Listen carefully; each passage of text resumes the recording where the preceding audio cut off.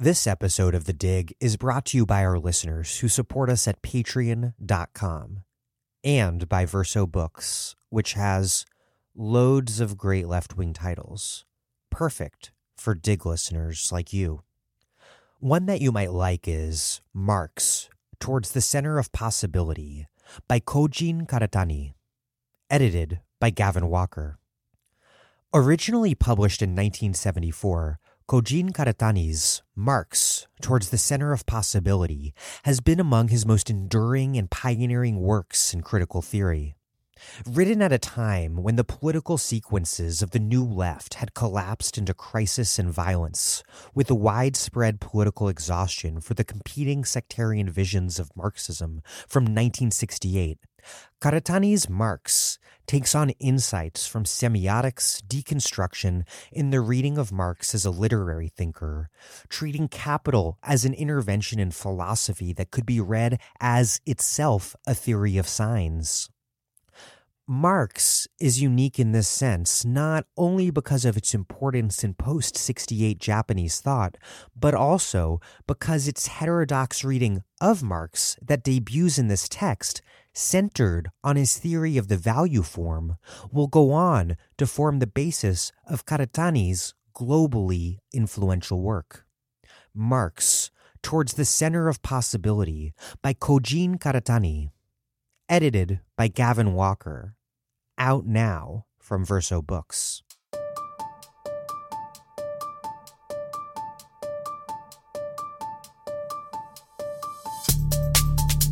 Welcome to The Dig, a podcast from Jacobin Magazine. My name is Daniel Denver, and I'm broadcasting from Providence, Rhode Island. New York City's inequalities have defined the course of this plague. It's hitting working-class Black and immigrant New Yorkers the hardest, the people who live in the smallest, most crowded quarters, who must work to eat, and thus who must use a subway system abandoned by the sheltering-in-place middle and upper classes to get to their jobs. Today's New York is a man-made disaster, crafted amid the fiscal crises of the 1970s by the harsh austerity and neoliberal model that bankers, corporate elites, and the Ford administration imposed in response. My guest today is historian Kim Phillips Fein, the author of Fear City, New York's Fiscal Crisis and the Rise of Austerity Politics. She first brings to life the New York that came before the crisis, a city with social democratic aspirations, where militant public sector unions and the people that they served fought to build a place with good jobs, free higher education for all, an expansive public health system, and so much more.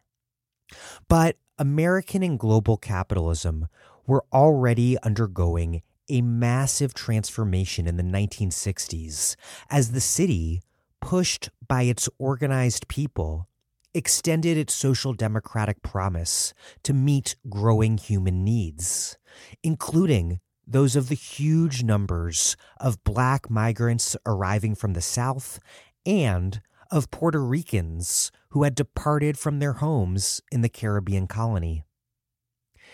It was just then, as huge numbers of poor people of color were arriving in New York, that jobs and middle-class whites were leaving to the suburbs and far beyond. And so the city's tax base was leaving too, hoarded in the sprawling suburbs of an intensely segregated metropolis. Throughout the 60s, New York's leaders bridged this gap by taking on debt. When economic crisis hit in the 70s, bankers stopped buying that debt, and Republican President Gerald Ford refused to help. Elites held the city hostage, demanding austerity and the evisceration of the city's social democracy in exchange for access to the credit that the city needed to survive. The economic reaction was a thoroughly political reaction, too, that curbed popular and union power and that sharply curtailed what everyone thought was possible, what people expected and aspired to expect from government. When New York ultimately did come back, emerging from those crisis years that became a staple of pop culture nostalgia, it came back a changed city. It was a city that no longer served the diverse working class, but rather finance and real estate and yuppies. It was a new order protected by police and prisons. A city that had once been at the forefront of decommodifying the provision of services that meet basic human needs became a city infamous for the rent being too damn high and where more than 110,000 students are homeless. A city governed in significant part by social movement demands that aspired to take care of everyone became a city governed by and for the rich. Today, COVID is disproportionately killing the very same working class people that neoliberal New York has long exposed to sickness, destitution, and death. It is killing the very working class people that are keeping New York from collapsing entirely under the weight of coronavirus. In the 1970s, New York was an epicenter of an economic crisis that would remake the entire domestic and global political economy to serve the rich and capital. New York was a model. Its social democratic experiment was spectacularly destroyed as an example to others. It was a lesson that there is no alternative. That lesson would be repeated again and again, from the debt-leveraged imposition of the Washington Consensus on the Global South to the capital strike that brought French President François Mitterrand's socialist project to a swift end. We have seen creditor discipline make examples of Detroit, Greece, Spain, Puerto Rico, and countless other places since. Today, New York is the epicenter of the country's coronavirus crisis. What decides who lives and who dies isn't just nature taking its toll. Rather, a map of the city's death count is a map of the unequal city that neoliberalism has created. Look at what's happening, for example, in the heavily immigrant neighborhoods of Elmhurst and Corona, Queens. Look at where people are dying and who is dying. This is what happens when we have a government that in ordinary times is charged with little beyond sort of ensuring people's mere survival. In a pandemic, our system can't even get close to ensuring even that. In other words, we all of us in New York and everywhere else, still live and do politics in the world created out of the crises of the 1970s. The good news is that so many of us are fighting so hard to break free of that world and to create a new one in its place. Much of that world that we're fighting for, in fact, looks a lot like what New Yorkers were trying to build in the 1960s. Free higher ed, homes for all, healthcare for all. Which brings me in a somewhat roundabout way to what do we do about the Bernie movement now? This campaign has been about fighting for a new world that was, in a way, a world that was taking shape in the New York City of Bernie's youth. And though we've fallen short, the end of the formal campaign does not by any means mean the end of the movement. Huge numbers of people, particularly young people, are never returning to politics as usual. And that is more true than ever in this extremely unusual moment. I wrote an essay at Jacobin arguing that Bernie must preserve the volunteer system the campaign infrastructure that we all did so much to build. He must preserve it and then retool it for social movement ends now that the race for the nomination is all but concluded. Bernie also remains on the ballot, and I do hope and believe that people will independently organize to ensure that he gets votes and delegates from the upcoming primaries.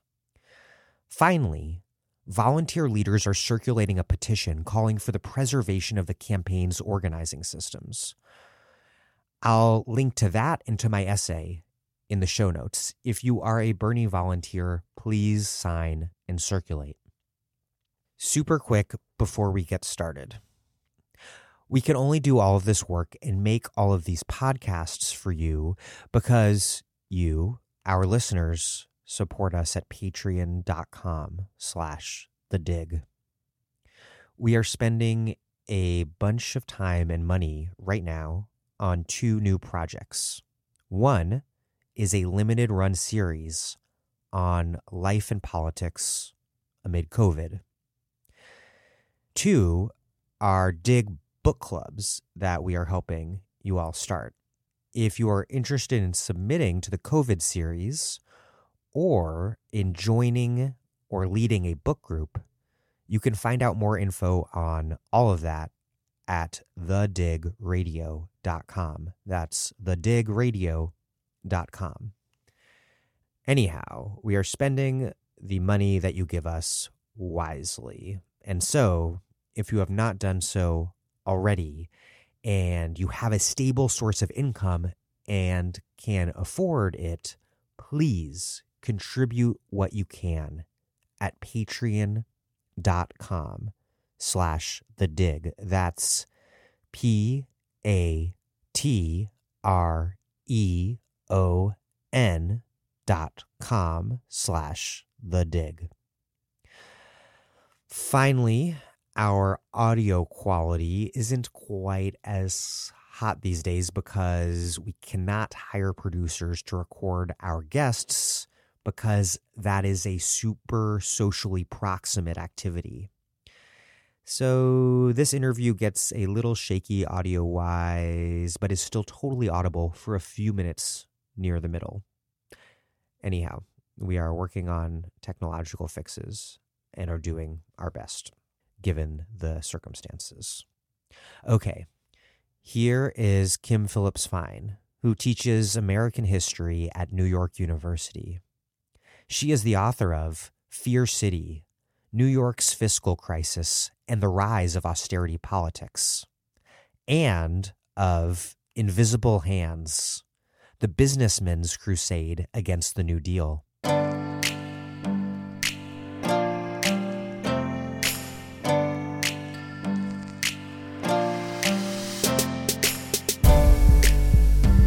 Kim Phillips Fine, welcome to The Dig. Thank you. Thank you for having me. Finance, new liberals, conservatives, they destroyed New York City's social democracy not only to protect creditors' economic interests, but to remake the city's political economy and also to set an example for the entire country. You write that for President Gerald Ford, quote, "As for much of the nation, New York City stood for urban liberalism, an example of the central role that government might play in addressing problems of poverty, racism, and economic distribution. New York represented the fullest realization of the confident liberalism that dominated American politics." I want you to set the stage by explaining the urban social democracy that New York was building, a city that, quote, "almost seemed to proclaim a right to happiness and pleasure, even for people insignificant in terms of wealth and power. That was the promise implicit in the ordinary, everyday monuments of the local health clinics, the free museums, the affordable transportation, a right to belong to the city and to have the city belong to you. We know the crisis years well because they've become iconic in film and in popular culture. So start by describing this New York City that came before, the New Deal and Great Society's leftward edge, perhaps one of this country's boldest efforts yet at building a humane society.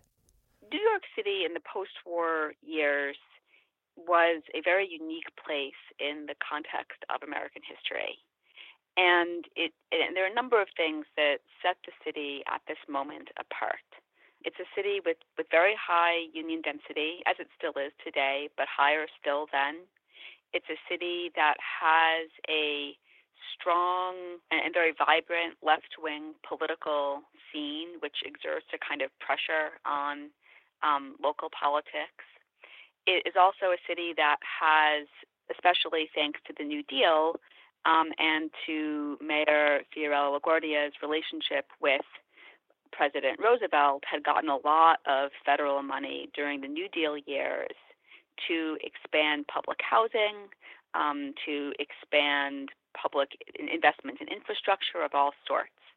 And combining all of this with a tradition of of local social welfare activism that goes back to the early 20th century.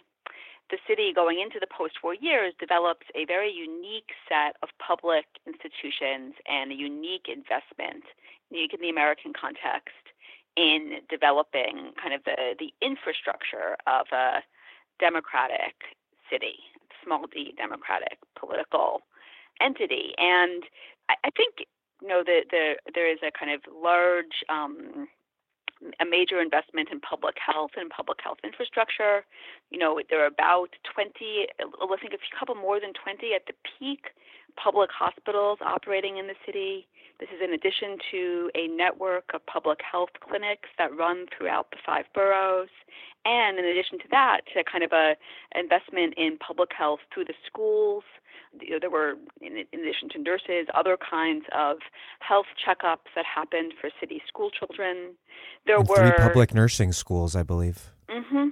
There's the public health department of the city is actually engaged in various kinds of epidemiological research, and is kind of seen around the country as one of the most ambitious public health departments, both in developing programs and also in trying to think about and understand what you need for public health in a city. So there's all of that on the one hand, and then there's also institutions like CUNY, the City University of New York, which was tuition-free since its inception in the 19th century, but which grows dramatically over the post-war years, adding new campuses, expanding existing campuses, creating both 4-year and 2-year schools throughout the boroughs, and ultimately in the late 1960s, adopting a policy of open admissions whereby anybody who graduates from high school in New York can attend CUNY, again, tuition-free. Is guaranteed admission at one of the campuses throughout the city. So here, too, is a kind of a very ambitious investment in higher education as a kind of a public good for anyone in New York. This is layered on top of the different kinds of public resources that the city's library system, its transit system, which actually also becomes fully publicly owned in 1940. Previously, part of it had been a privately owned system, but the city takes over the operation of the subway lines entirely, and there's this very powerful commitment to keeping the fares very low. And so there's the transit system, the library system, the city school system, which there are different problems in the city school system, but one of the things that is notable about it in the post-war years is that there's very strong emphasis on music and art education in schools. People recollect schools giving them, instruments to use for free in schools. There's a remarkable investment in different kinds of, in the public sector of the city, the public infrastructure of the city, with a certain vision of the way that this might connect to the lives of ordinary New Yorkers. And I think one of the things that is a little bit, this was never a perfect system, obviously. There was an intense kind of racial segregation in the city all throughout the post-war years. The city is becoming more and more a city of people of color over these years. I think the proportion of people of color in New York is pretty low at the end of World War II, but the city's Black and Latino population greatly increases between 1945 and 1970. And the public resources are not, kind of distributed in some perfect way in the city at this point. It remains a city very divided by race and class. But nonetheless, I think this public investment is, it's a remarkable accomplishment and a kind of a vision of city life that was, both made a tremendous difference in the experiences and social mobility and culture of the city, and also represented a kind of aspiration. So the places where it wasn't perfect, people pushed on it to try to get more and to improve the public sector, and to improve it, to expand it, to develop it, to strengthen it. So I think that's one of the things you see happening in the city all throughout the 40s, 50s, 60s. You write, quote, "The city's politics reflected its economic structure, and in part because, quote, the industrial nature of the city meant that there was a clear economic rationale to the investment in public goods. The subways got workers to their jobs, the clinics kept them healthy, and the libraries and universities offered skills training and an avenue for upward mobility and the purchasing power that went with it." Explain your analysis a bit more here. Why it was that industrial New York put working class New Yorkers at the center of its politics in a way that the New York of finance and real estate that would supplant it has not. Yeah, I think that the city's economic structure in the 40s and 50s was New York was really at this point much more of a blue-collar industrial manufacturing city. And we don't always think of it that way, partly because New York was always different from some place like Detroit or the south side of Chicago. Its manufacturing base was one composed of small factories, smaller employers. It was a diverse base with many different industries represented: electrical manufacturing, garments, printing, food and drink manufacturing and distribution. So it's the ports, of course, it's not as dominated by a single industry the way that Detroit is by the auto companies or by a few very, very large employers, again, like Ford, Chrysler, General Motors, or the steel companies, someplace like Chicago. It has a kind of heterogeneity that I think is, kind of helps. Part of what it means is that the employers, the companies, each of them is actually pretty small, and they are much less well organized in some ways than the workers who work at the companies. And so their political weight in terms of the city government is not as profound. And then on the other hand, in comparison to the city driven by finance and real estate, or in a way by other kinds of white-collar jobs too, the people who work at these companies live in the city. They're not commuting in from the suburbs, at least at first or early in the period. And there's a kind of just a way in which their backgrounds are in some ways not so dramatically different from those of their employers. And there isn't the same sense of a bifurcated city as will come to pass later on, where you have people working in, kind of very high income industries who are really set apart dramatically from the rest of the city. So I think there's more work that could be done on this, actually, and that people are doing on both industrial New York and then on actually the deindustrialization of New York. Andy Battle, who has just finished his dissertation at CUNY, is working on deindustrialization in the city in this period, and the way that helps to set the stage for, I think part of what I take from his work is the way that changes the city over the post-war years and opens up the space for the fiscal crisis to happen, both economically but also politically, that it changes the balance of forces, the balance of power in the city overall. But I think, in a way, the vision of New York as a industrial city And then the question of what happens to New York as it deindustrializes is one of the kind of the major themes of the period. I would also point to Josh Freeman's book, Working Class New York, which it was very influential for me and which helps to paint, kind of even more fully the picture of New York of this working class social democratic city at its peak. The new politics that you describe emerging from the 1970s crisis is emerging as well from this broader new economic order that was taking shape before the crisis, including very much relating to the spatial dynamics of that order. You had capital and middle class and affluent taxpayers moving, which meant jobs and tax revenue moving, which created this whole new and sharply segregated political and economic order of segregated polities divided between city and suburbs. And even bigger picture, you have the entire reorientation of American political economy towards the Sun Belt. But you write that New York in the 1960s pushed forward in building this social democracy, even as its tax base was disappearing, even as these massive transformations were already well underway. And one thing that stuck out to me was how Mayor Abraham Beame, as the crisis hit in the 70s, that he initially persisted in believing that business in general and banks in particular, that they should and would, if he just scolded them enough, behave as citizens of New York. And it really came across, and the characters in your book really jump right off the page. Really, he portrayed their failure to do so as a moral failing, as a disloyalty.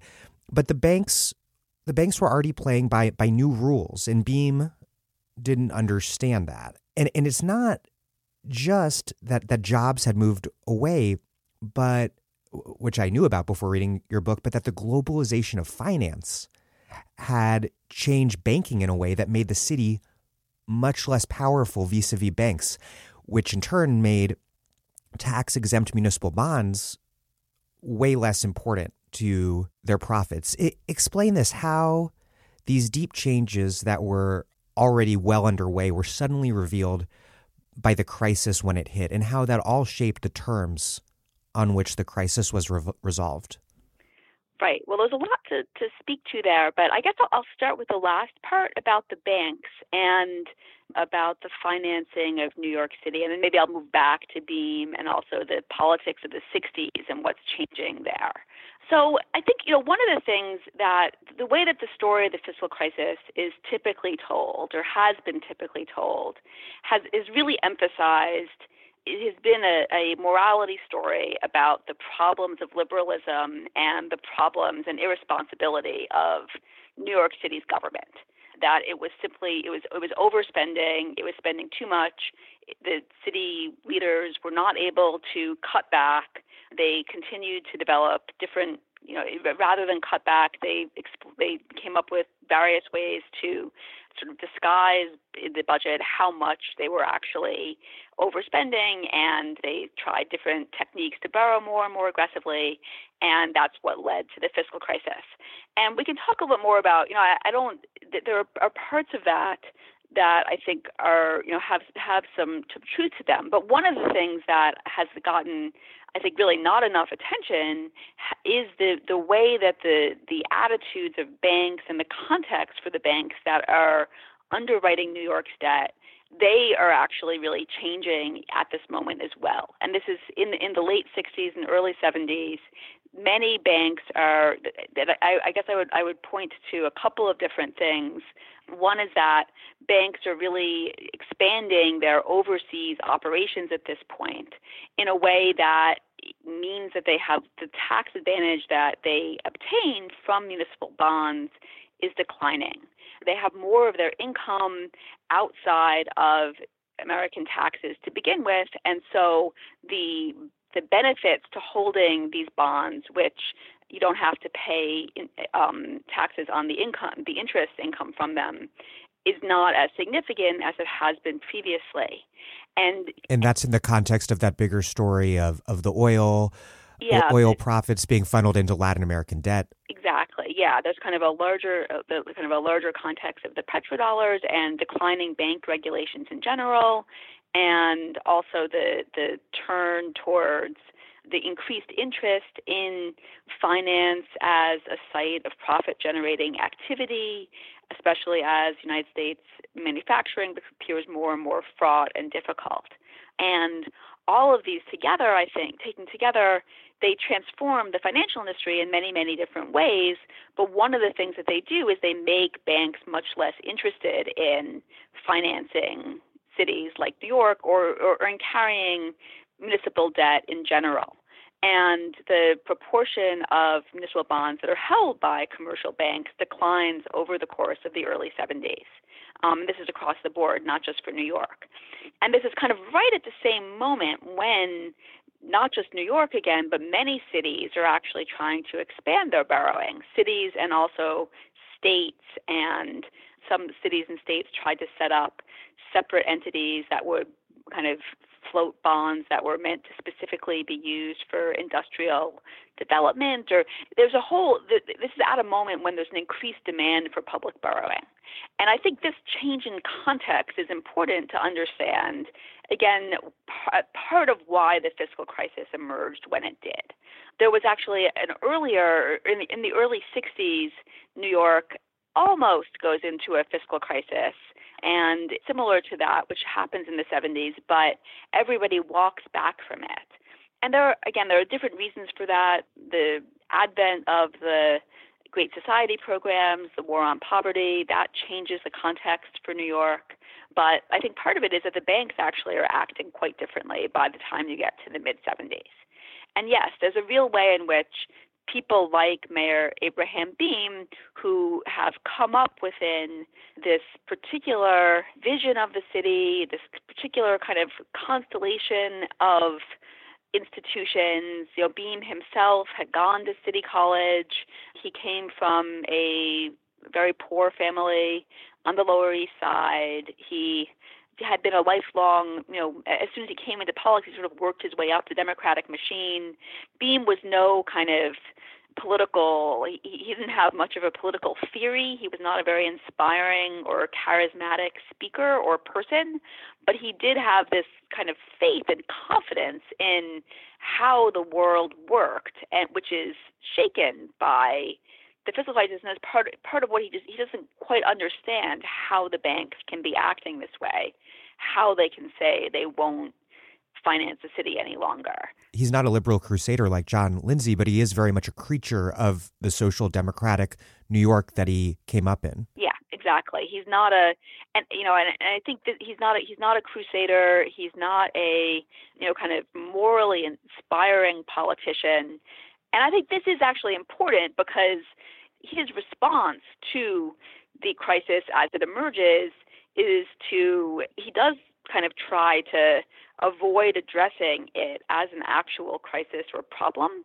He kind of turns away from it. There are these different efforts to expand the city's borrowing, which are without a clear sense of what the end game is going to be or what the solution is going to be.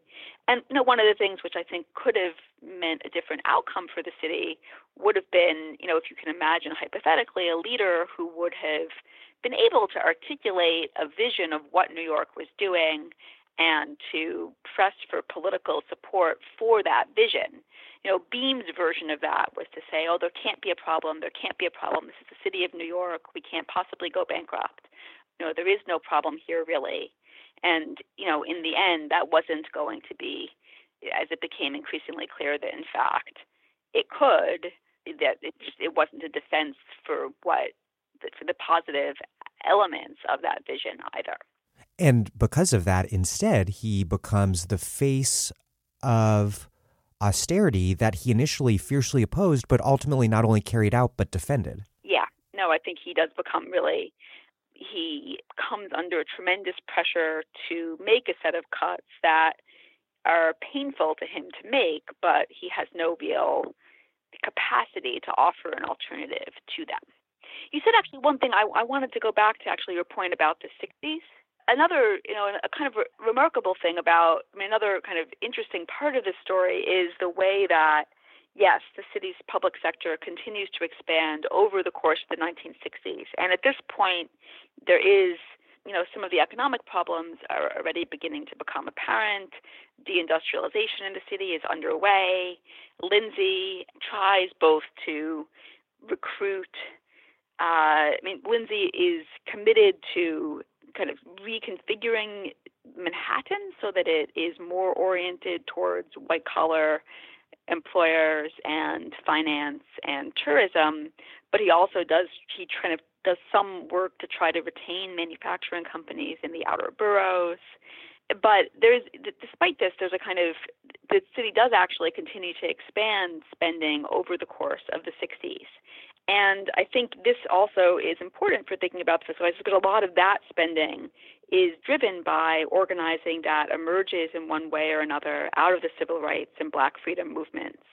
And the transformations of CUNY, for example, are, on the one hand, I think, a remarkable accomplishment, but they're also met with a lot of hostility, both from, some from white ethnic New Yorkers, but also from people who had a commitment to a different vision of CUNY, one which they thought was more kind of purely meritocratic, and they're not so sure about having it transform in these ways and offering education to all. So some of the changes of the 60s are also, I think, ones that push at what the question of who is this local welfare state for, who does it benefit, what is its role and function in the city, and there's a way in which there's a kind of division about that going into the 70s that I think is also kind of lays the groundwork for the emergence of the fiscal crisis. And maybe also, or to put it a different way, lays the groundwork for the failure to effectively confront and stop the reaction to the fiscal crisis, because the Great Society, in a partial and limited and deeply contradictory sense, was in an effort to universalize the New Deal state, in part by fixing its racist exclusions. And for that to have succeeded in the face of the crisis, it would have required a multiracial working class coalition, but that never took shape. Instead, and I think one thing you're pointing out is that pre-existing racist divisions within the New Deal order facilitated the shift from a more universal welfare state to this just kind of plain welfare as the stigmatized redistribution of goods to racialized, undeserving others. Do you think it was the very kind of segregation embedded within the New Deal social compact that made the survival of the Great Society so difficult to preserve in the face of crisis? I think you have to lay a lot of the responsibility on it's not just the structures of the New Deal, but also the particular ways that the Great Society was trying to address those that I think, did open up. They made them harder. They made those programs especially difficult to defend. The means tested, the conception of those programs as, kind of means tested programs directed only at very poor people who it is easy for middle class or white Americans to view as somehow innately pathological or different. I think that structure of those programs was part of what opens them up to failure. But yeah, I think in other ways you can trace it back to some of the weaknesses inherent in the New Deal itself. It's interesting. In New York, the way a lot of the the expansion of CUNY or the very active welfare rights movement in the city. These are very lively and ambitious and dynamic social movements. They aren't, the way in which these programs come about is not so much through a top-down approach, but they are responses to these very kind of crusading and intense and passionate mobilizations. So, yeah, I think that's important to remember also. You write that the conventional wisdom blames spendthrift liberals like Mayor John Lindsay and even maybe more Abraham Beame, even though he was a totally different sort of political character than Lindsay. It blames unionized public sector workers and the poor and diverse public that they served. And one thing I was thinking out a lot reading your book is how the story you tell really exemplifies what I think is a core feature of neoliberalism, which is a dislocation between the scales at which power operates and at the scale at which it's visible. So you have local elected officials who have all the responsibility for imposing the austerity and who become the target of protests. Meanwhile, the scale at which real power resided was so much higher up and harder to comprehend and kind of wrap one's arms around, because you had the Emergency Financial Control Board, and then above them, the federal government, and then even more abstractly, the entire ascendant system of financialized capitalism. And so public sector unions did, and these public sector unions, as you mentioned, or I don't know if we've talked about it yet, but as you detail in the book, come out of this really powerful social unionism movement of the 60s. And they did initially try to target First National Bank and tried to identify finance as the villain. And identification of the enemy is so critical in politics, but that didn't really stick or take hold. So what happened in terms of the scale that workers and everyday New Yorkers were resisting on, and then the scale that power was operating at, and how did that all shape how the crisis was framed and how blame was apportioned?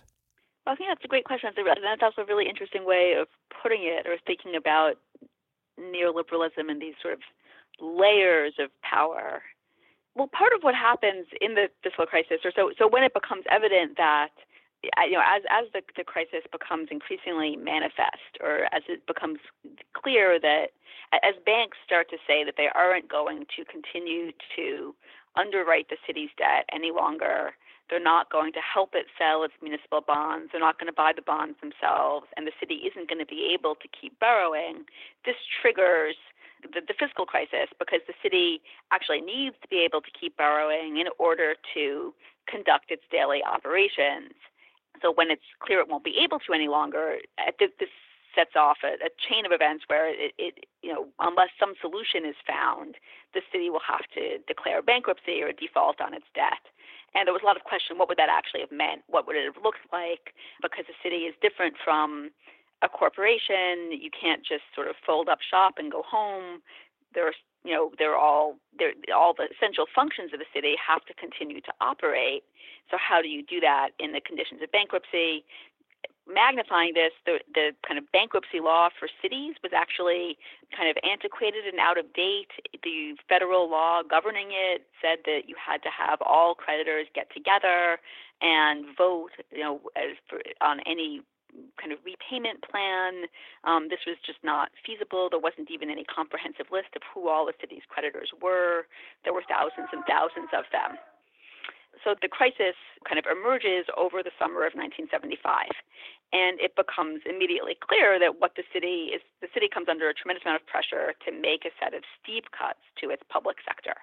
And we can talk more about kind of how this played out, how this, kind of what happened. But after some resistance, both from the city government and then also a wave of protest from city workers, ranging from wildcat strikes to, yes, a set of protests that kind of target the banks in particular and say the banks are driving the city to this. They have to stop. They have to continue to finance the city. The banks, in turn, say it's not our fault. There's just no market for your debt any longer. We can't, we're not going to do it ourselves. No one will buy your debt across the country.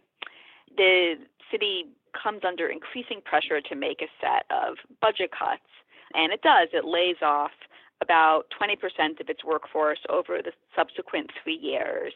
This affects almost every aspect of the city's public sector. Hospitals are closed, local health clinics are closed, the school day actually is shortened by 90 minutes. All of the art and music programs are cut back to the bone. Many teachers are laid off. Class sizes go up to, in some cases, 45 or 50 kids per class. There are a wave of school closures, which are actually, at least in Manhattan, they're really focused on Harlem and Harlem schools. There are, the libraries are cut, hours are cut. all through the city's public sector, there is this profound contraction. Police officers are laid off, firefighters are laid off, and this again is met with a wave of protest. But a lot of that protest is very local and defensive in nature. So people in a particular neighborhood will organize to keep a fire station open. People will demonstrate to stop their local school from closing. There is a wave of protest within the CUNY system to keep campuses that were threatened with closure from shutting down. But many of these struggles have a lot of trouble working together or mounting a broader scale political response to what's happening. And I think that is partly because there isn't a clear sense of how to do that, who to target. It reminds me a little bit of the famous scene early in The Grapes of Wrath, where, the Jodes are losing their land, and one of the Jodes, I forget which one, comes out and says, who can I shoot?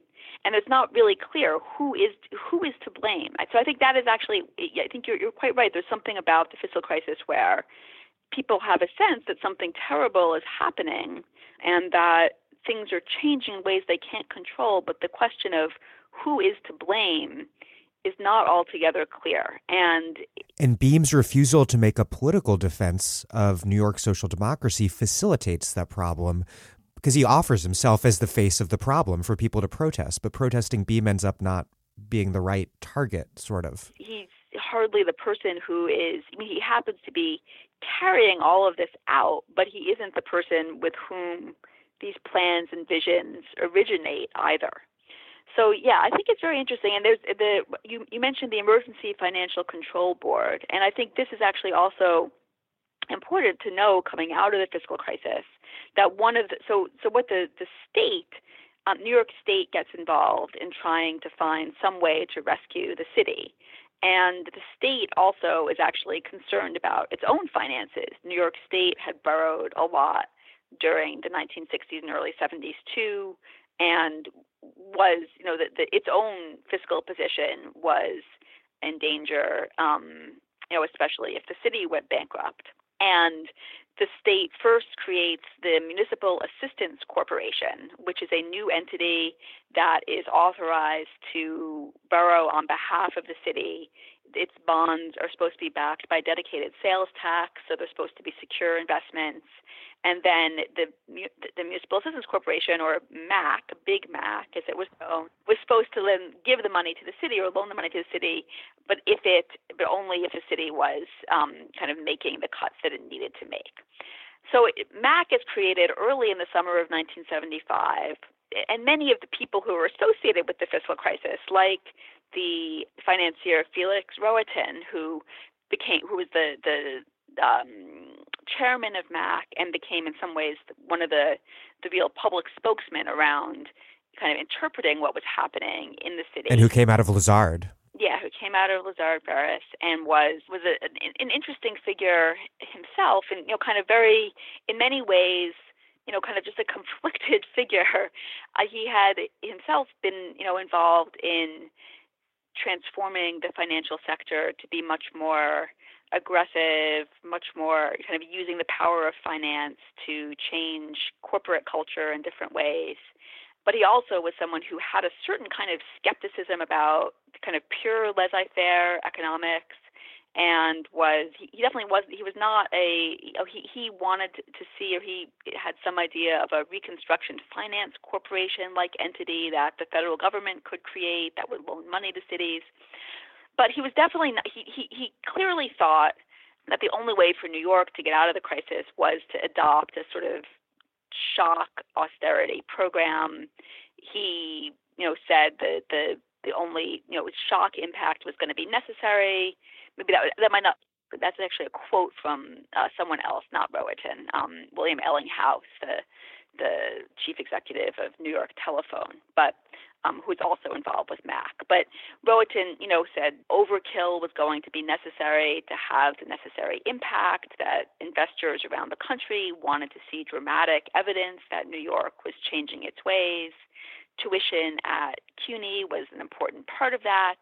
So he was very committed to the sense that austerity was the only option forward for the city, even though at the same time he continued to have some sense that greater federal investment was important down the road. So, he kind of emerges as a spokesman for this vision. But Mack is not enough on its own to turn things around for New York. There actually is not really enough of a market for Mack's bonds at this point. And so at the end of the summer of 1975, the state goes further and creates the Emergency Financial Control Board, which is a public entity that is granted final veto power over the city's budget. So it doesn't kind of go in and set the whole budget, but it is empowered to veto the budget if it's not making progress towards these benchmarks. And the Emergency Financial Control Board is staffed by the governor, the lieutenant governor, the mayor, the comptroller, and then 3 quote-unquote public members who are chosen by the governor and who in practice were all executives from private corporations. There was no labor representative, there was no community representative, even though there were, kind of requests to have these types of representatives on the board. And this entity is, in some ways, kind of the most long-lasting social technology that comes out of the fiscal crisis. I think many different cities, states, counties, Puerto Rico most recently, they have tended to develop these types of agencies in conditions of fiscal crisis. And La Junta. For the exact same reason that New York did, because it's meant to remove decision-making power about the budget from democratically elected representatives and put it in the hands of people who are, the whole point is they're not supposed to be as responsive to the public. And so for that reason, they can be entrusted with carrying out these kinds of cuts. One article by a law professor about these agencies described them as dictatorships for democracy. It was kind of actually praising them, but it was these entities are, I think that New York's was the first, it was an innovation coming out of New York that has since been widely adopted and replicated in other conditions of fiscal crisis. Austerity was justified on economic grounds as a way to resolve the debt crisis, but what became targeted for austerity, you write, was thoroughly political. Imposing tuition on CUNY, for example, was important not so much as a budget line item, but because crushing the belief that higher ed should be free was important symbolically for changing what government meant, what was expected of government. And I thought that analysis in your book was really interesting. It made me think that by the same token, I was connecting it to your argument that by the same token, it seems neighborhood-based fights were also symbolically focused because people saw the institutions being targeted for elimination, whether the fire station in Northside in Williamsburg or the hospital in Harlem. They saw those as symbolic of the planned elimination of their neighborhoods, what had been floated as this idea of planned shrinkage. Is it fair to say that a problem at play was that elite symbolic politics were big picture while the resistance remained sort of parochial? And if so, why did it remain so parochial?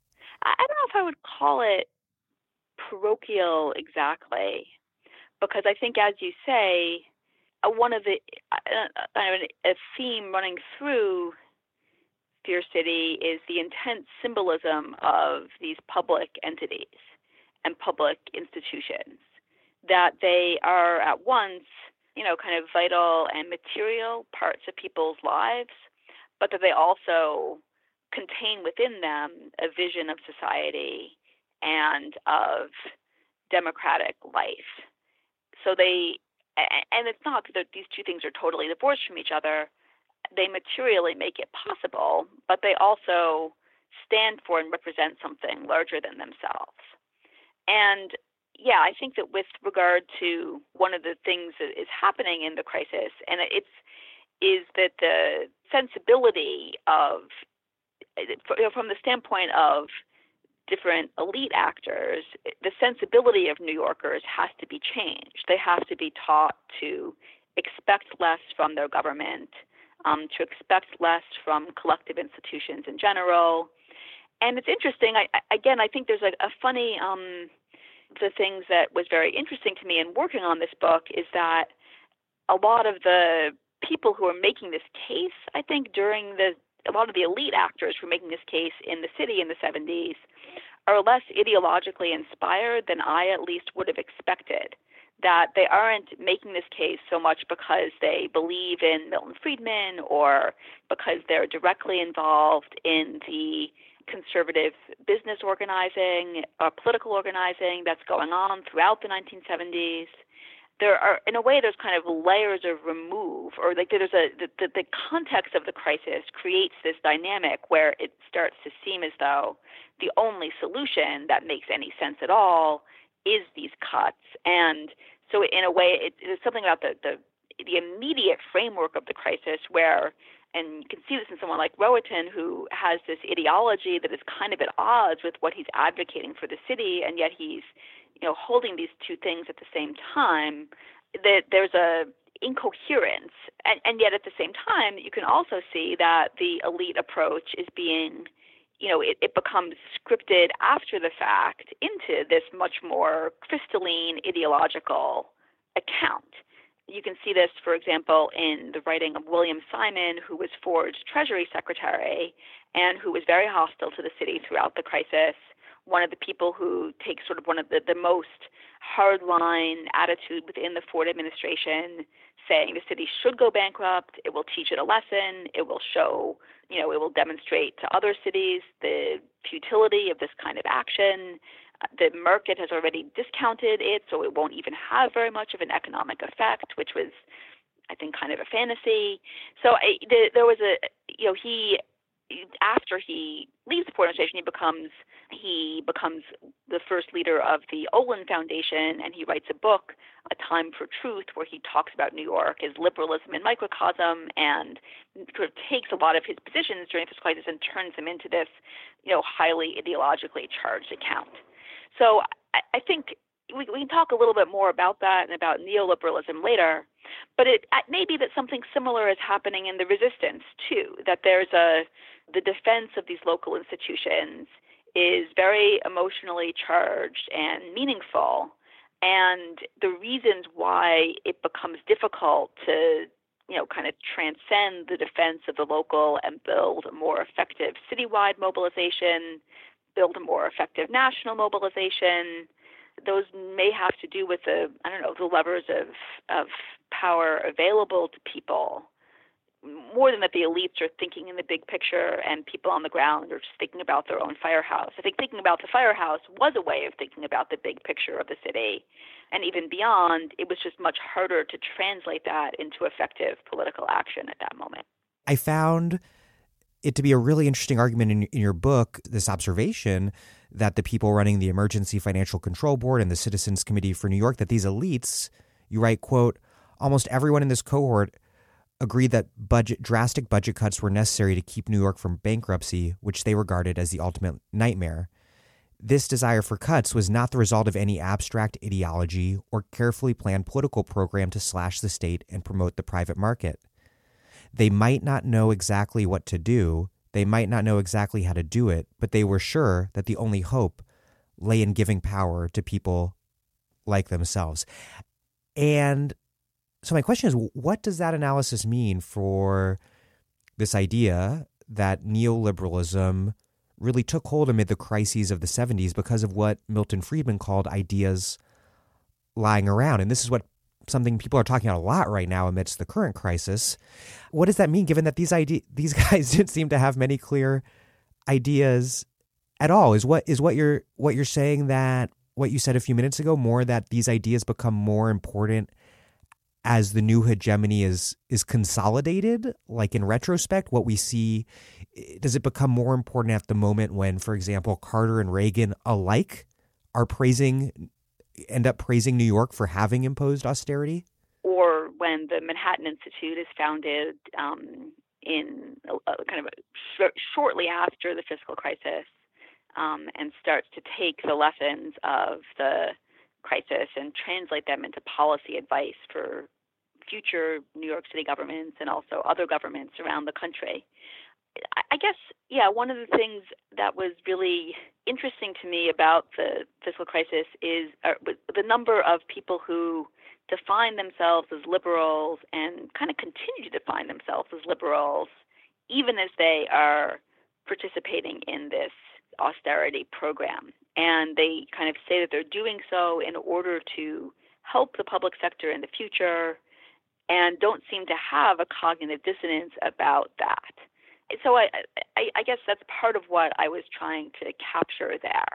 I do think a lot of these people involved in these institutions, if you had kind of taken them a few years before the fiscal crisis, they wouldn't really have advocated the things that they wound up enthusiastically embracing as it came about. I think another part of it, though, is that there's a way, maybe, and I think this actually resonates a bit with my first book, which is called Invisible Hands, and which is about the role of business in building the right over the post-war years. And that book is much more about a conscious ideological program and strategy.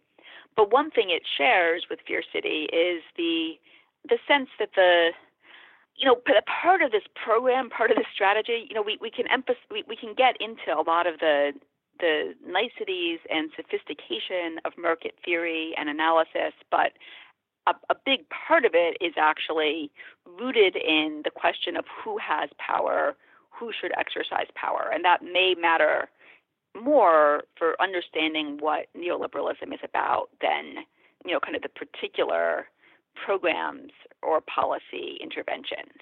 And so, in that way, maybe the people who are the insight of the elite actors in the city during the fiscal crisis, that what has to happen is power should be removed from those who want to press for the city, the public sector, the federal government to preserve, develop, expand the social state.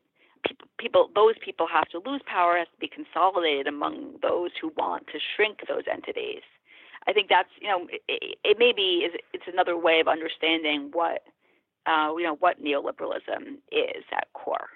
Definitely. Yeah. I think that one thing that I was thinking reading this is how the story you tell explains how this ideology that is supposedly, ostensibly about harsh market discipline as a general principle becomes one that after 2008 allows for the bailout of banks, but not underwater homeowners. The 2008 bank bailout did fail on the first vote, but it ultimately did pass. And the fact that banks were ultimately able to secure a bailout while everyday people were denied, and that today's Corona stimulus package is so grotesquely weighted toward corporate interests, it all at the end of the day reflects that ideology, whatever its principled pretensions, that it's ultimately shaped by class power and economics. Mm-hmm. Yeah. Your book says a lot about the origins of contemporary conservatism, but also, of course, because it's taking place in New York, which is then and now under Democratic control, and then and now under a Republican president, it says a lot about how changes in American liberalism relate to changes in American conservatism and broader changes in American political economy. Where does this story fit in, which begins in New York, not with the crisis, as you mentioned, but prior to that with liberal Republican Mayor John Lindsay? Where does it fit into that bigger story of the rise of the Atari Democrats who would become kind of morph into the New Democrats under Clinton, and this story about the relocation of the Democratic Party's center of gravity to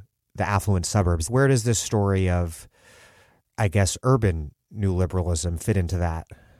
So I think another part of this book or this story is wanting to encourage a different way of thinking about New York, that people often see New York as this center of left politics, or at least of kind of a very deep, old school liberalism. And I think one of the things that I thought about a lot while working on the book is the limits of that story, that New York actually becomes both the heart of a new kind of conservative politics, I think, coming out of the fiscal crisis, one that is much more punitive, much harsher, and that, kind of some of the politics of resentment and bitterness that come out of the fiscal crisis help to animate a new conservatism emanating out of the city. And also that, yes, it very much becomes part of a reorientation of liberalism. And I think this partly is because of the role of the fiscal crisis in national politics and some of that, the way that the crisis gets grafted into the ideology of the New Democrats, that they also kind of see it as this moment of failure for the liberal state. There is a way in which the kind of larger underlying causes of the crisis are bracketed and shut off, and it becomes all about the pathologies of liberalism and the need to move the Democratic Party away from too close of an association with unions and with the civil rights movement and kind of the welfare state more broadly. So I think, and there's actually another component to this, which two younger scholars who I have worked with or been lucky enough to work with have been, that their work starts to flesh this out. Benjamin Holtzman, whose book will be on the kind of New York post-crisis, is coming out fairly soon. And then also Dylan Gottlieb, who is a young historian writing about yuppies and the rise of the yuppie as both an archetype, but also the ways that the city, after the fiscal crisis, consciously tries to appeal to a new group of young urban professionals, and the ways that the shift towards finance in the city actually involves, in some ways, recruiting a new workforce to come to the city, and that many of the people who do come to New York at this point in the late 70s and early 80s are people who, will actually become active in, for example, Gary Hart's campaign in 1984, and they start to make up a new constituency for the Democratic Party, one that is socially liberal but fiscally conservative, and where a very important part of its politics is kind of hinges on turning away from big labor, the old working class, and the kind of a vision of a larger welfare state. So I think the crisis both kind of becomes part of the political imaginary in this way, but also within the city, actually helps to the new population of the city is actually one that becomes part of the new democratic consensus. And also a lot of the institutions that come out of the fiscal crisis, a lot of what happens to urban liberalism afterwards, that it becomes much more oriented towards philanthropy, towards public-private partnerships, business improvement districts, PTAs that raise hundreds of thousands of dollars for particular schools. So there's a whole effort to harness private wealth and, kind of bring it into the public sector, but in this, very segmented way. The park conservancies are another mechanism by which this happens. And I think there's actually, this institutional change in what urban liberalism looks like. And even the way the High Line, it's beautiful, but it's also just like a real estate project. Right.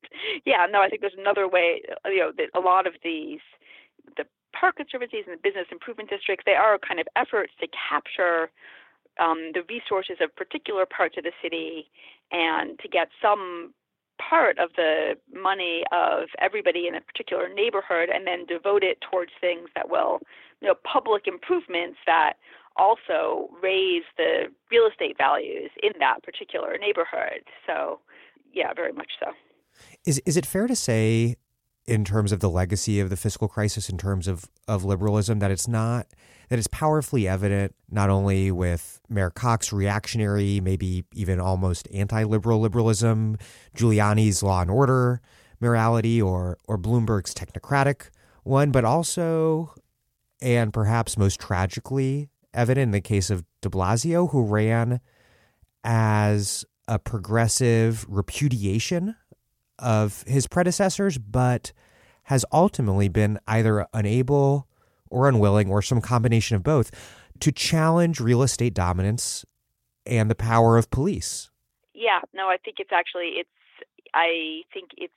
very interesting how coming out of the fiscal crisis, and I would say, I think more historical work actually really needs to be done on the 80s and 90s in New York to fully understand this. But I think, yeah, the power of, on the one hand, real estate development, and that these people really organized coming out of the crisis, and in a way, for people like Koch, or the importance of improving property values as a way of financing the local state. Like, that becomes the theory of what's going to save the city, is finding ways to improve property values, and then that will enable you to raise more money in property taxes, and that will allow you to run an effective public sector again. The shape of liberalism is completely consonant with the need to favor the real estate sector. And I think this kind of underlies, or is part of what opens up the door to gentrification in different ways, or the limited ability of the city to protect existing tenants and renters throughout. And yeah, it kind of winds up, in a way, it's been, what is the alternative vision to that? Someone like de Blasio has been caught within that. And on the other hand, the police union and the role of the police is also quite dramatic coming out of the fiscal crisis. And there's actually another historian, Mason Williams, who has been working a bit on police after the fiscal crisis, and kind of shows, for example, how there's a funny, the police had intense cutbacks during the 70s as well. Things like the Rockefeller drug laws, for example, it's actually very hard for those to be enforced on the ground in New York. It takes a while before you actually see people in jail starting to rise, partly because their police aren't able to, carry out the program that is being handed down to them. But then in the 80s, for Koch, fighting crime and supporting the police becomes part of his version of liberalism. And you can see this is partly, about Koch and Koch's rejection of Black New Yorkers, and the kind of important role that hostility toward Black New York played in Koch's politics and political appeal. But it also is part of his effort to say the liberal state can do something.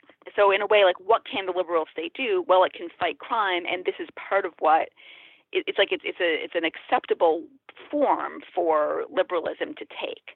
So here too, there's a way in which, like, other functions of the state are being cut out or cut back or not viewed as legitimate any longer, but this is one that still is. And so both the kind of the institutional power of the police goes along at a deep level with this ideological reformulation of what liberalism is.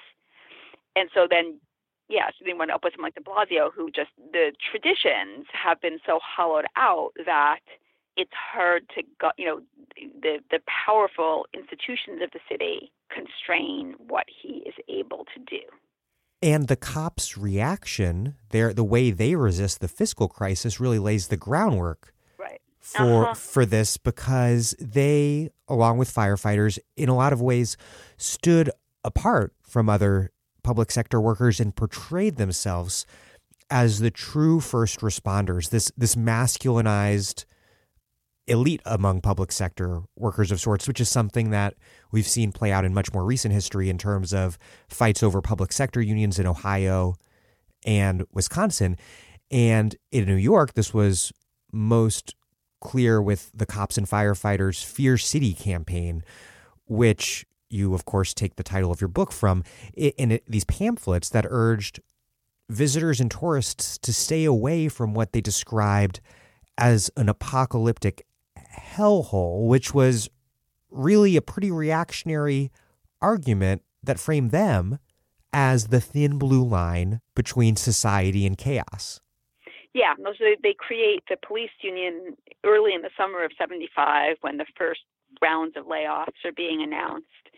They create these pamphlets which feature a grinning skull on the cover, and it says, "Welcome to Fear City." And then on the inside, it paints this picture of New York as a, in this pretty racist language about New York as a, kind of this frightening place. You shouldn't go out of your hotel after 6 p.m. You shouldn't take the subways. Whatever you do, you should stay away from the South Bronx. And their plan is to distribute these pamphlets at the airports, especially Kennedy, to tourists, and especially international tourists who might be coming to New York. And when this plan is announced, Mayor Beame is apoplectic and obtains an injunction preventing them from handing out the pamphlet, and they challenge it. Eventually the injunction is lifted, but they don't actually wind up doing it in great scale. Anyway, at that point, they do, however, they take out big ads in the New York Times. They drive around the city with these sound trucks kind of blaring these messages about when was the last time you or someone in your family was mugged. So they definitely take on this. The police union tries to argue against these layoffs by presenting itself as the savior of the city. I think that's absolutely right, and it does so. It's not really interested in. There's a kind of condescension on the part of the police union towards many of the other unions in the city, especially District Council 37. They view many other city workers as kind of paper pushers, or they're not the real city workers the way that the uniformed services are. So yeah, they claim to that, and I think it is true that the city at this moment, this is the moment of kind of rising violent crime in the city, skyrocketing. A lot of crime statistics are subject to manipulation, but murder is not. Yeah, it is not. Yeah, and so it's one of the remarkable things about the fiscal crisis, I think, in general, is that all these cutbacks are happening, at a moment of intense social need. When there really is a kind of rise in violent crime, there's a rise in arson and a fire epidemic, which is not just about arson, but in neighborhoods like the South Bronx or Bushwick in Brooklyn. And there's a way in which the cuts seem to fly so much in the face of what the city needs that makes them especially shocking. But nonetheless, the police capitalize on that by spreading or trying to spread a different kind of fear, a fear of the city, a fear of violent crime, and to present it in these pretty heavily racialized terms. And I took the title of the book from that, but I think part of what I wanted to do with it is show how fear could be mobilized from above, not just from below in these ways. The cover of the book shows this picture of skyscrapers, and in part what I was trying to do with it was, show that fear could be part of a political program generated from above, not just the fear of the city streets coming from the police union or coming from below. The crime rate, I think this is important to underline, and there's a lot of important work, including from James Forman Jr., including the actual rising crime rate as part of our analysis of the rise of mass incarceration as a more comprehensive left way to analyze the rise of mass incarceration. So what's contingent within that is how the increased crime is framed and responded to. And a critical juncture in this interpretive battle in New York that you write about is the blackout of 1977. And what should be most remarkable about that, you write, is how broad the cross-section of people were, especially in poor communities of color, how broad the cross-section was of people who looted, and what that should reveal about why so many considered theft to be so legitimate. But doing that in turn would require a close examination of what austerity had done to New York and to the poorest people in New York in particular. But instead you write that the dominant response was for law and order and a description of looters as animals nurtured by the liberal state, and that in turn, as you've mentioned, really lays the groundwork for this urban neoconservatism exemplified by the Manhattan Institute, which then leads to stop and frisk and broken windows. So I just want to step back for a moment, and because you write, quote, "The politics of fiscal crisis and retrenchment went hand in hand with a turn toward jails and prisons as the ultimate response to the problems of urban poverty. How did that happen? I think what I was trying to get at there is the kind of narrowing of political imagination that comes out of the crisis offers few alternatives for thinking about urban poverty except this very punitive framework that is focused on, kind of punishing and removing poor people from society.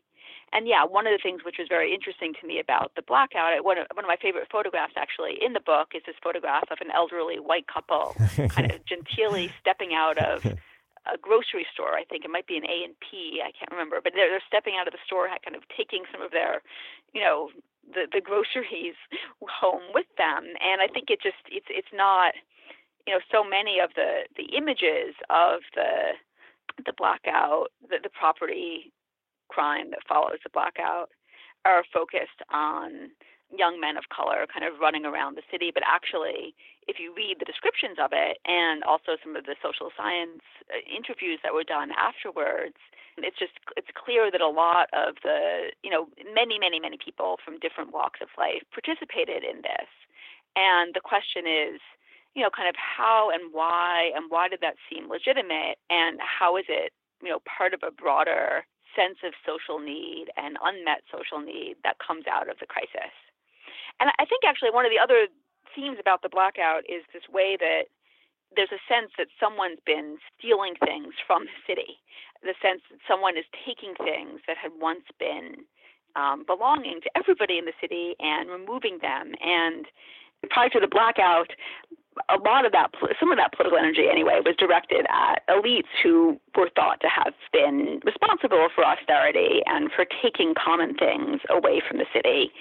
In the blackout, the language of that really shifts so that it's seen to be poor people instead as the ultimate, kind of villains taking things away from the city and from everybody. And so I think that's part of that shift to punitive politics that you were describing there. I'm Naomi Klein. You're listening to The Dig, as well you should be, and you can support them on patreon.com. This episode of The Dig is brought to you by our supporters at patreon.com and by Haymarket Books, which has loads of great titles, perfect for Dig listeners like you. One that you might like is Choice Words, edited by Annie Finch. With reproductive freedom under unprecedented attack, Choice Words takes back the cultural conversation on abortion. A landmark literary anthology of poems, stories, and essays, Choice Words collects essential voices that renew our courage in the struggle to defend reproductive rights. 20 years in the making, the book spans continents and centuries. This collection magnifies the voices of people reclaiming the sole authorship of their abortion experiences. These essays, poems, and prose are a testament to the profound political power of defying shame. As Molly Crabapple said of the book, silence, as much as anything, is why abortion is such an easy target in America. Stories save lives. We need women to say, shamelessly, I had an abortion. I'm not sorry. I'm not afraid. This anthology is a valuable contribution to this work. Choice Words, edited by Annie Finch. Out now from Haymarket Books. So crises not only open up different possible futures, but also different understandings of the past. And you write, quote, "The dynamics of the crisis created a sense that New York City's problems were entirely its own fault, which made it harder to see where power really lay, at the level of the state and the federal government, which had created the policies that led to the unraveling of the city." How did that happen in the case of New York? And is it inevitable that crises lead to this invisibilization of the roots of the crisis? Is it possible for people engaging in politics to make those roots of crises hyper-visible instead? So fiscal crises have this dynamic in particular because they focus attention on what the budget is going to be in the following year. And in a way, any government budget reflects a set of political decisions about what's on and what the sources of revenue for government entity are. And in the case of New York, part of what, in New York in the 70s, the kind of the larger picture of the city has been influenced by, for example, federal policies that favor suburban development and that bring more wealthy and middle-class people out of the city and to the surrounding suburbs, where they can effectively sequester their property taxes from the city, which is the source of their income and wealth. Or some of the trade policies that make it easier for factories to leave the city and to go overseas. That's in addition to the larger problem that many, Northeast and Midwestern cities have of the southern United States effectively becoming a low-tax, low-wage haven that companies can leave and go to even before they go overseas. And then, in addition to all of this, in the city itself, there are problems, the kind of pressure of real estate elites in the city in the post-war years towards, kind of favoring using the central city for office development, white-collar work, real estate. That, in turn, helps also to accelerate deindustrialization. And then, in addition to all of this, some of the federal Medicaid or aid to families with dependent children, as these grow during the 1960s, in New York State in particular, the way that those programs are financed, the 50-50 split. So Medicaid is already 50%, the federal government covers 50%, the state covers 50%. In New York, city actually bore the split between the state and localities was also 50-50. So New York City was bearing 25% of its total Medicaid bill. This was extraordinarily high compared to other cities, other states around the country, and had a profound effect on the budget. So all of these things are part of what's driving the imbalance, the problems that the city is running into. But the way that the fiscal crisis plays out is that it becomes the only discussion is the city's spending too much, the cuts have to be made. There isn't really a discussion about the broader context that is leading to this imbalance, nor is there a discussion of the benefits and the importance of the kinds of programs the city is trying to operate. There's not really a sense that this is part of, or could be part of, a vibrant, dynamic, a vision of urban life, as we clear. And so, I think that's something that we've seen often, in a way that's almost I would say part of the function of a fiscal crisis is the way that it works is to give this sense of urgency and imperative and an absence of alternatives. And in a way, it frames all the questions so that there is no alternative to cutbacks. And I think the job of, so politically, I think the response to it, has to, or kind of broadening the vision and understanding of what the problems are, what the nature of the problems are, and to insist to kind of fight against that narrowing of vision. I think that can be very difficult to do in the context of fiscal crisis, but nonetheless, it's worth trying to do it even then. And beyond that, it's part of I think it's important for people on the left to talk about how to finance the social state, a public sector, in a sustainable way, and what that looks like over time, so that you can avoid, in a way, kind of avoiding the fiscal crisis is the best solution to the problem of the narrowing of debate that it tends to involve, to enforce. You write that New York mayors in the 60s and 70s, quote, mobilized financial mechanisms to displace the conflicts the city confronted in the present onto the future. And so then this acute crisis of stagflation and the rise of conservative politics exposes this longer-running crisis. And I think this analysis of how debt and credit remake politics and economics across time is really, really important because in New York and elsewhere, what it ultimately does is change the power dynamics because public debt means that the future belongs to the creditors. And so not only is the democratic economy that the left dreams of impossible without democratic control over credit, but so too is just the very basic democratic polity promised by liberalism. What does that all tell us about the politics of credit? Yeah, so first I think it points to, I think that there are a set of power relationships involved and in government debt, and it's important to not lose sight of those, that it can look as though debt is an easy way to expand government spending, but underneath that, someone owns that debt, and in particular situations, they can and will make the power that ownership gives them felt in ways that can make democratic politics impossible. So I think that's the first lesson. The other is that there's something, I think that it is actually, I was very interested in the what the mayors were doing there, the kind of displacement of conflict to the future, that they kind of wanted to avoid a set of conflicts, and debt became a way to do that, right away, but the conflicts didn't disappear just because they'd been moved off to some future point. They were still there, and eventually they would make themselves felt. Eventually the contradictions would become difficult to escape. So I think the temporal framework of debt is always, always involves this kind of displacement. And the fiscal crisis definitely shows the limits of that you can't, and underneath it, in addition, these questions are not about the budget, about the size of the state, about who pays for it.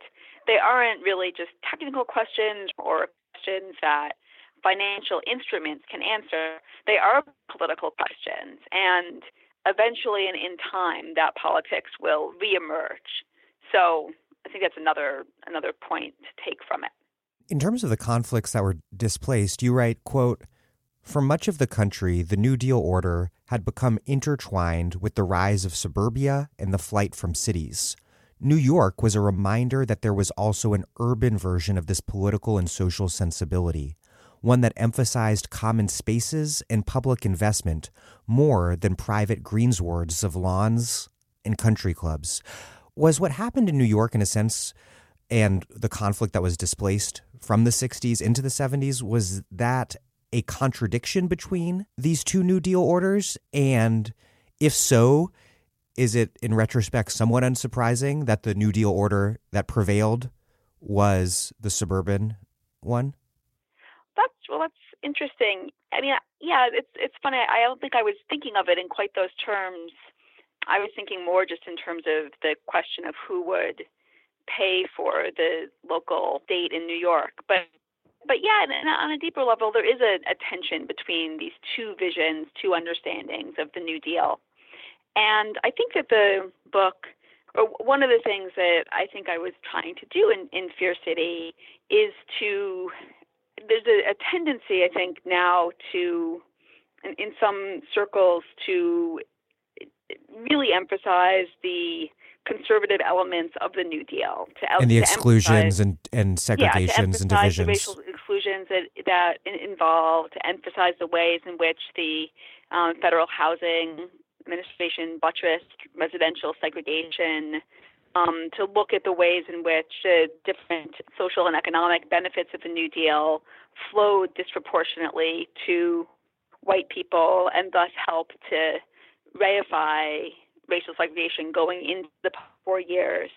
And also just the ways in which the New Deal becomes quickly grafted onto a military and commercial Keynesianism, and the politics of suburbia, which people often associate with a kind of property-owning taxpayer politics that has within it, even at its, even when it's part of this post-war liberalism, has within it pretty evidently something that's far more conservative.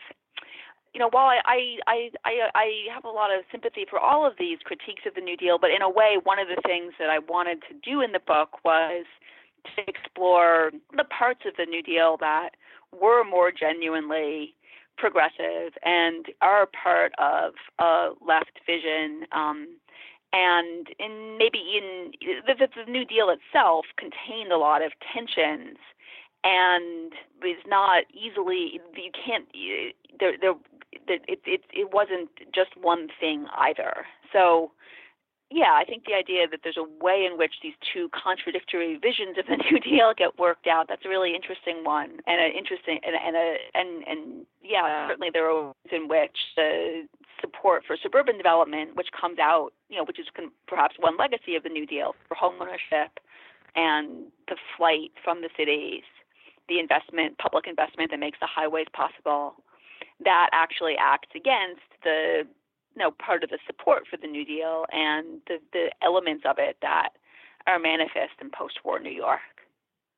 So we've talked a lot about cuts to the social safety net, but as is clear from the history of the rise of racist policing and mass incarceration that followed the fiscal crisis, the state by no means just went away.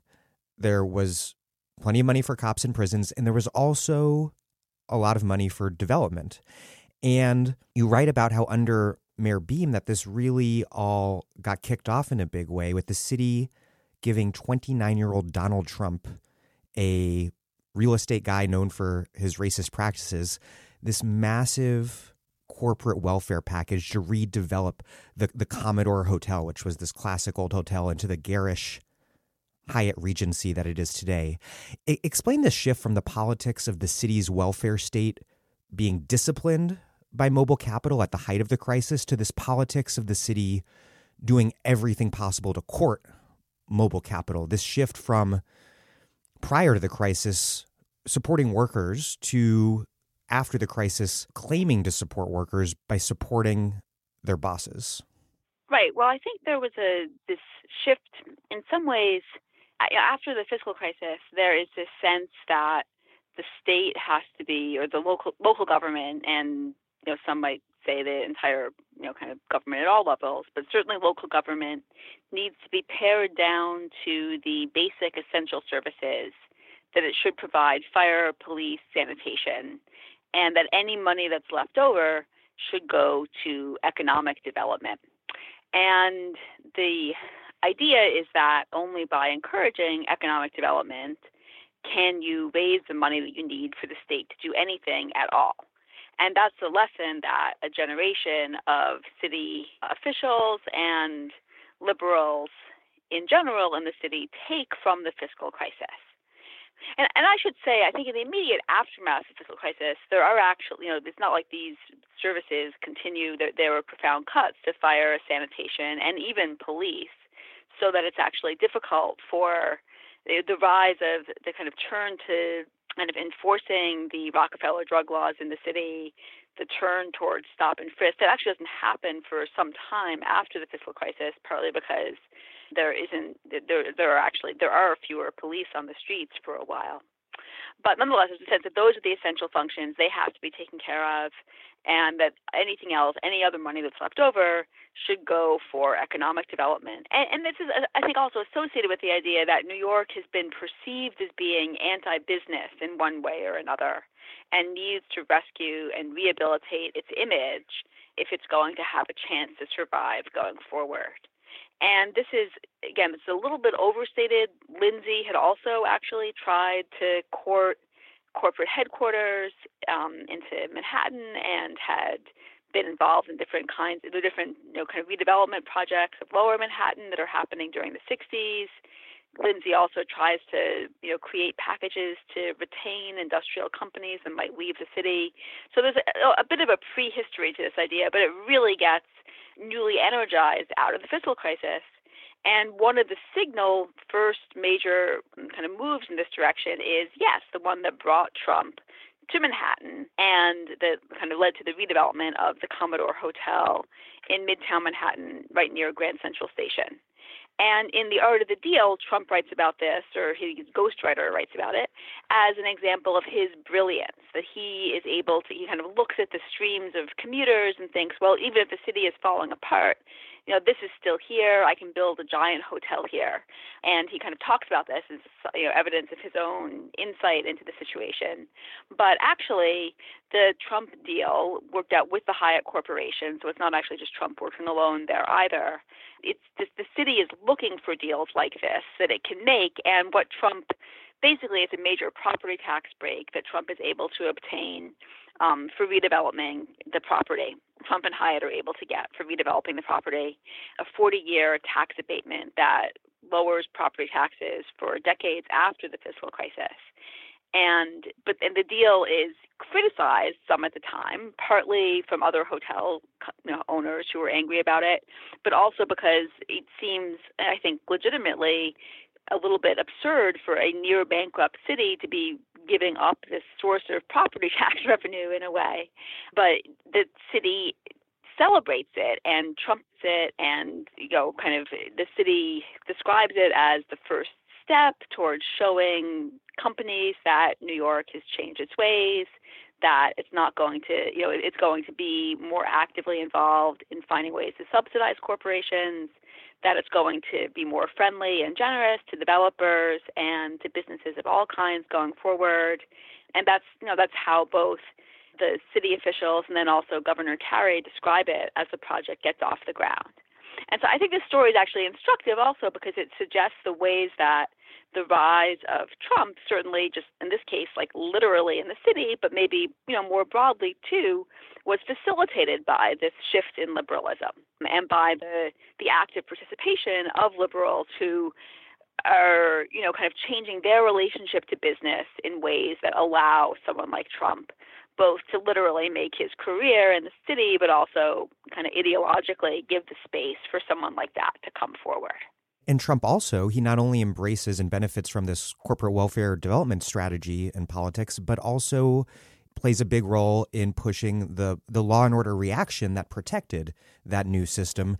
Recall his calling for the reintroduction of the death penalty amid the Central Park Five situation. And so reading your book, I was thinking this is like, strangely enough, one of those contingent moments where if these things had not happened, Trump might not be president today, which in turn requires us to complicate the origin story of Trumpist politics, that it can be found in part at this intersection of outer borough white racist reaction and Manhattan urban neoliberalism.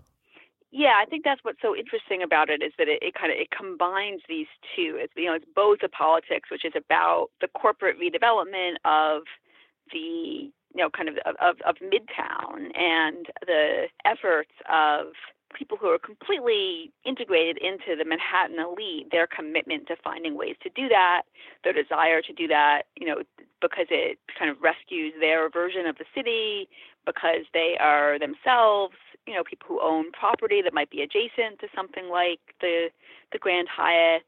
It serves their interests both ideologically and in terms of their actual economic and immediate needs. So it's an alliance between that and this kind of outer borough, much more revanchist, much more openly racist type of conservative politics. And in a weird way, Trump really bridges those two things. We kind of associate him now a lot. He's often associated with he's thought to represent a certain kind of working class racism, white working class racism, but he always has had this connection, this profound connection to a more elite circle as well. And I think it's not just Trump. I'm thinking of Koch. The idea of reintroducing the death penalty and Koch running for the mayoralty in 1977, saying he wants to bring back capital punishment. I'm for capital punishment, or you. And Giuliani leading a police riot. Right. Yes. And Giuliani, under Dinkins. Right. I mean, as though, the mayor of New York doesn't actually even affect the question of capital punishment, but it's kind of having that as such a symbolic central part of his politics. A lot of your book is about what was lost, but you do highlight what remains, which includes a high-rise public housing system that, although it has a lot of problems and has been just really disinvested from, is still unlike anything that exists anywhere in the country, and means that you have working class and poor people in the middle of Chelsea You write that what does remain is a testament to the struggles and that they weren't for nothing. What survived and what can we learn from what did survive? Well, I think that it's important just to back up from it, one of the things that was interesting about writing this book is that there's a lot of people today who are very committed to the idea that New York really has come back from the 1970s. The city is growing, its population is growing, it's becoming wealthier, people want to move into it. Part of what they mean is that, kind of white middle-class people want to live in the city again, families want to live here. And so there was there were a lot of conversations that I had while working on the book about, luckily everything is so different now. New York has really come back. And, I think I think it obviously very much depends who you're talking about, who has New York really come back for. It's obviously very difficult to live in this city now as a working class person, even as a middle class person, honestly.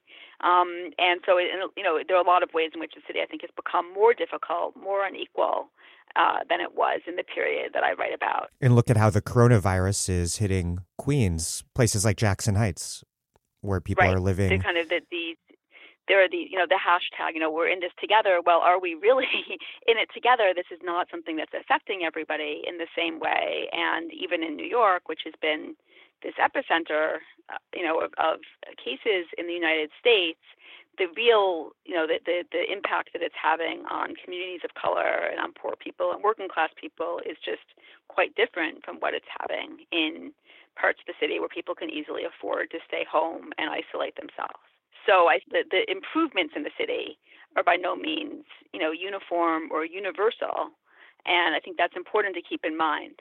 But at the same time, I think it is also worth remembering that much of what makes New York distinctive, even today, are the same public institutions and investment and infrastructure that, while battered, while fraught, while far from what they should be, they actually still are there and deliver some of what they might have promised to. So the subway system, for example, all of its problems, it's had tremendous difficulties in recent years in particular, but still it is unparalleled in the United States. And that is part of what makes any resurgence or any success of the city possible. It's the only city in the United States with a real subway system. Right, it is. I mean, it's a remarkable thing. It's an incredible thing. The public housing that you mentioned, I think, is part of what has enabled it's far from what it could or should be, but it does preserve some measure of economic diversity in the city. And again, it's the problems, the disastrous problems with public housing that have been much documented in recent years. So not to sugarcoat any of that. But nonetheless, that is land that could easily be turned into expensive apartments. And it is an accomplishment of sorts that it has not, and that the buildings are still there and could be improved with a different, agenda and a different politics. CUNY is also still there, and even though there is tuition for it, it's much more affordable than many other educational institutions, and it continues to provide, a remarkable education. There are brilliant scholars, throughout the entire system at every school, from community colleges to four-year schools to the Graduate Center, and this is also, an extraordinary thing for a city to have, and one that helps provide social mobility to hundreds of thousands of people. And one of the places that I wrote about in the book is Hostos Community College in the South Bronx. Hostos was a new campus in the early 70s, and it was, this is at the moment of kind of massive disinvestment in the South Bronx, and it represented an investment of the city in this neighborhood that was losing industry, losing people, going through this fire wave that was truly frightening. And Hostos was kind of a bright light in the midst of all of that. It was at that point, it was a community college that actually was at that point bilingual. It was a unique program. There were very few like this, but half of its classes were taught in Spanish, serving the Puerto Rican and Dominican population of the neighborhood. And Hostos was threatened with closure during the fiscal crisis. There was a major mobilization to save the campus, both of professors and students, and also of neighborhood people as well, a kind of coalition that formed.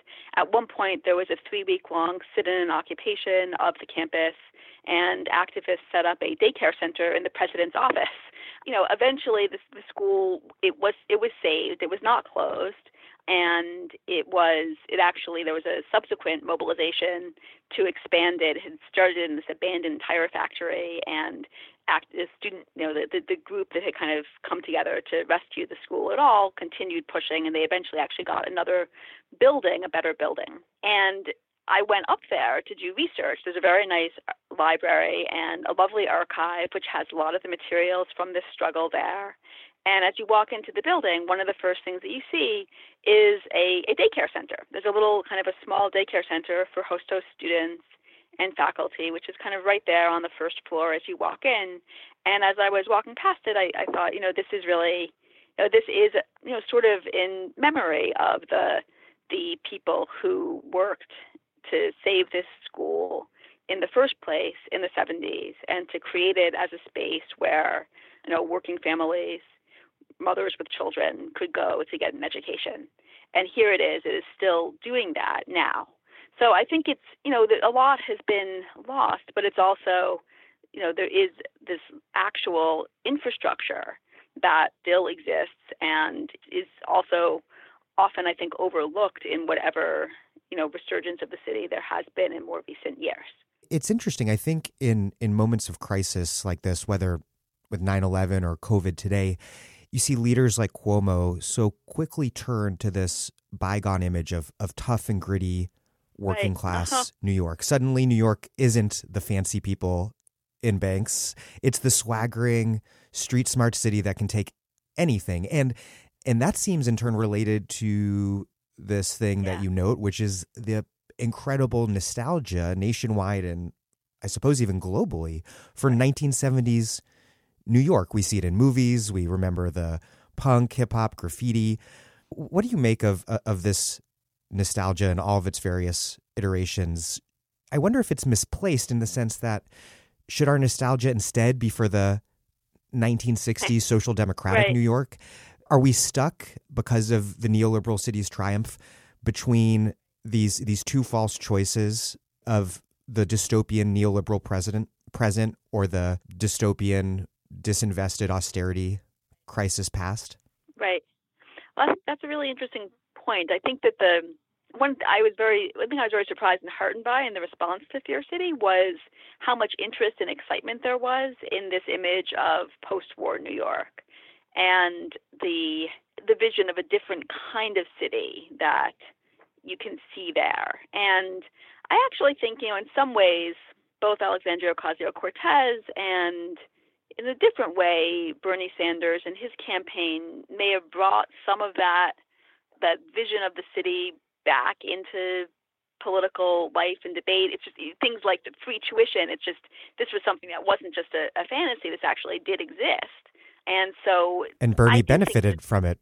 Right, and Bernie benefited from it and was actually, a product of that world in certain ways. At the same time, I guess I would say two other things. One is I think it's important not to be too nostalgic for that world, that despite you can kind of isolate and bring out its utopian promises, but they were far from realized in many ways, and it's just important not to have a politics that's too focused in nostalgia around them. There were too many divisions. It's not a world we can simply inhabit as a space for future imagining. So I would caution against just simply being nostalgic for it in a way. And the second is I think that the appeal of 70s New York is partly... Like, why does Taxi Driver make us feel good? Yeah, I think partly people are drawn to it out of a sense because it seems like the last moment before the rise of this new thing. So it is a moment of things being kind of stripped down to their bare essentials and where you can see how they actually work and who the system works for. And you can maybe out of that insight get a certain clarity and even a sense of freedom or possibility to imagine it developing in a different way. So I think that's part of why people are drawn to it. Is that it's the moment that precedes the advent of what now looks like this very complete, developed, sanitized, political, economic, ascendant ideological formation. And looking at the moment before that comes into existence can give you just a sense of how it makes you feel again that it's contingent and could develop in a different way, could go in a different way. There's a kind of freedom out of that feeling of things falling apart and not being built up again. Yeah, it's like dangerous, but also seems free. Yeah. Free of the power of police, free of the power of the real estate market. Right. Finally, you wrote recently in the New York Times about the stigmatization of New York as a liberal, diverse, cosmopolitan incubator of the virus, and how that really recapitulates the conservative anti-New York sentiment that was really pervasive all over the country in the 1970s, and that bolstered the imposition of austerity onto the city. What are you seeing now? And in our response to the crisis on the left, what can we learn from what happened then? One thing to learn from it would be the importance of not getting backed into narrow interpretations of what the crisis is. And I think the crisis in New York, the way that the coronavirus is playing out in New York today, there's obviously a very immediate health crisis, but it exists because of a deeper disinvestment in public institutions, in public health, in public education too, in a way. And I think on the left, it will be helpful going forward to remind people of the structural reasons that this public health crisis could emerge as it has. And that will be helpful both for thinking about, kind of preventing this kind of thing from happening again, from trying to ameliorate the profound damage that it is doing, and in giving people a sense of the courage and resources to contend with this terrible situation. So I guess that's one, to try to think about, or to give people, this kind of crisis can sort of freeze you so that it can cause you to become frozen, so that it's impossible to see beyond the very immediate future. And I think, in a way, reminding people to keep their wits about them and to try to cope with the inevitable fear and panic that this kind of thing generates by thinking about it and thinking about its history, thinking about where it comes from, and thinking about the power relationships that determine how it is experienced. I think that will actually be helpful to people, in immediate terms in grappling with the crisis, as well as in building trying to build something better out of it. I think the second thing is that, to remember, and the very reasons that New York is demonized or is viewed as this, treated as this incubator for the virus, its density, its connection of people to each other, that those actually are lessons that New York can share with the rest of the country now and with the rest of the world.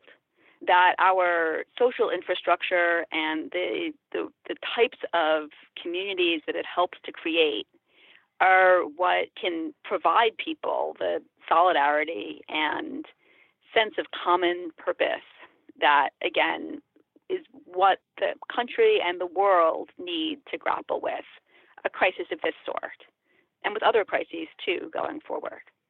So I think kind of holding on to that and celebrating what is distinctive in this city and in the urban environment. I think that lesson comes from the fiscal crisis in a way, too, but it certainly has been on my mind now. Well, Kim Phillips Fine, thank you very much. Thank you. This has been a pleasure.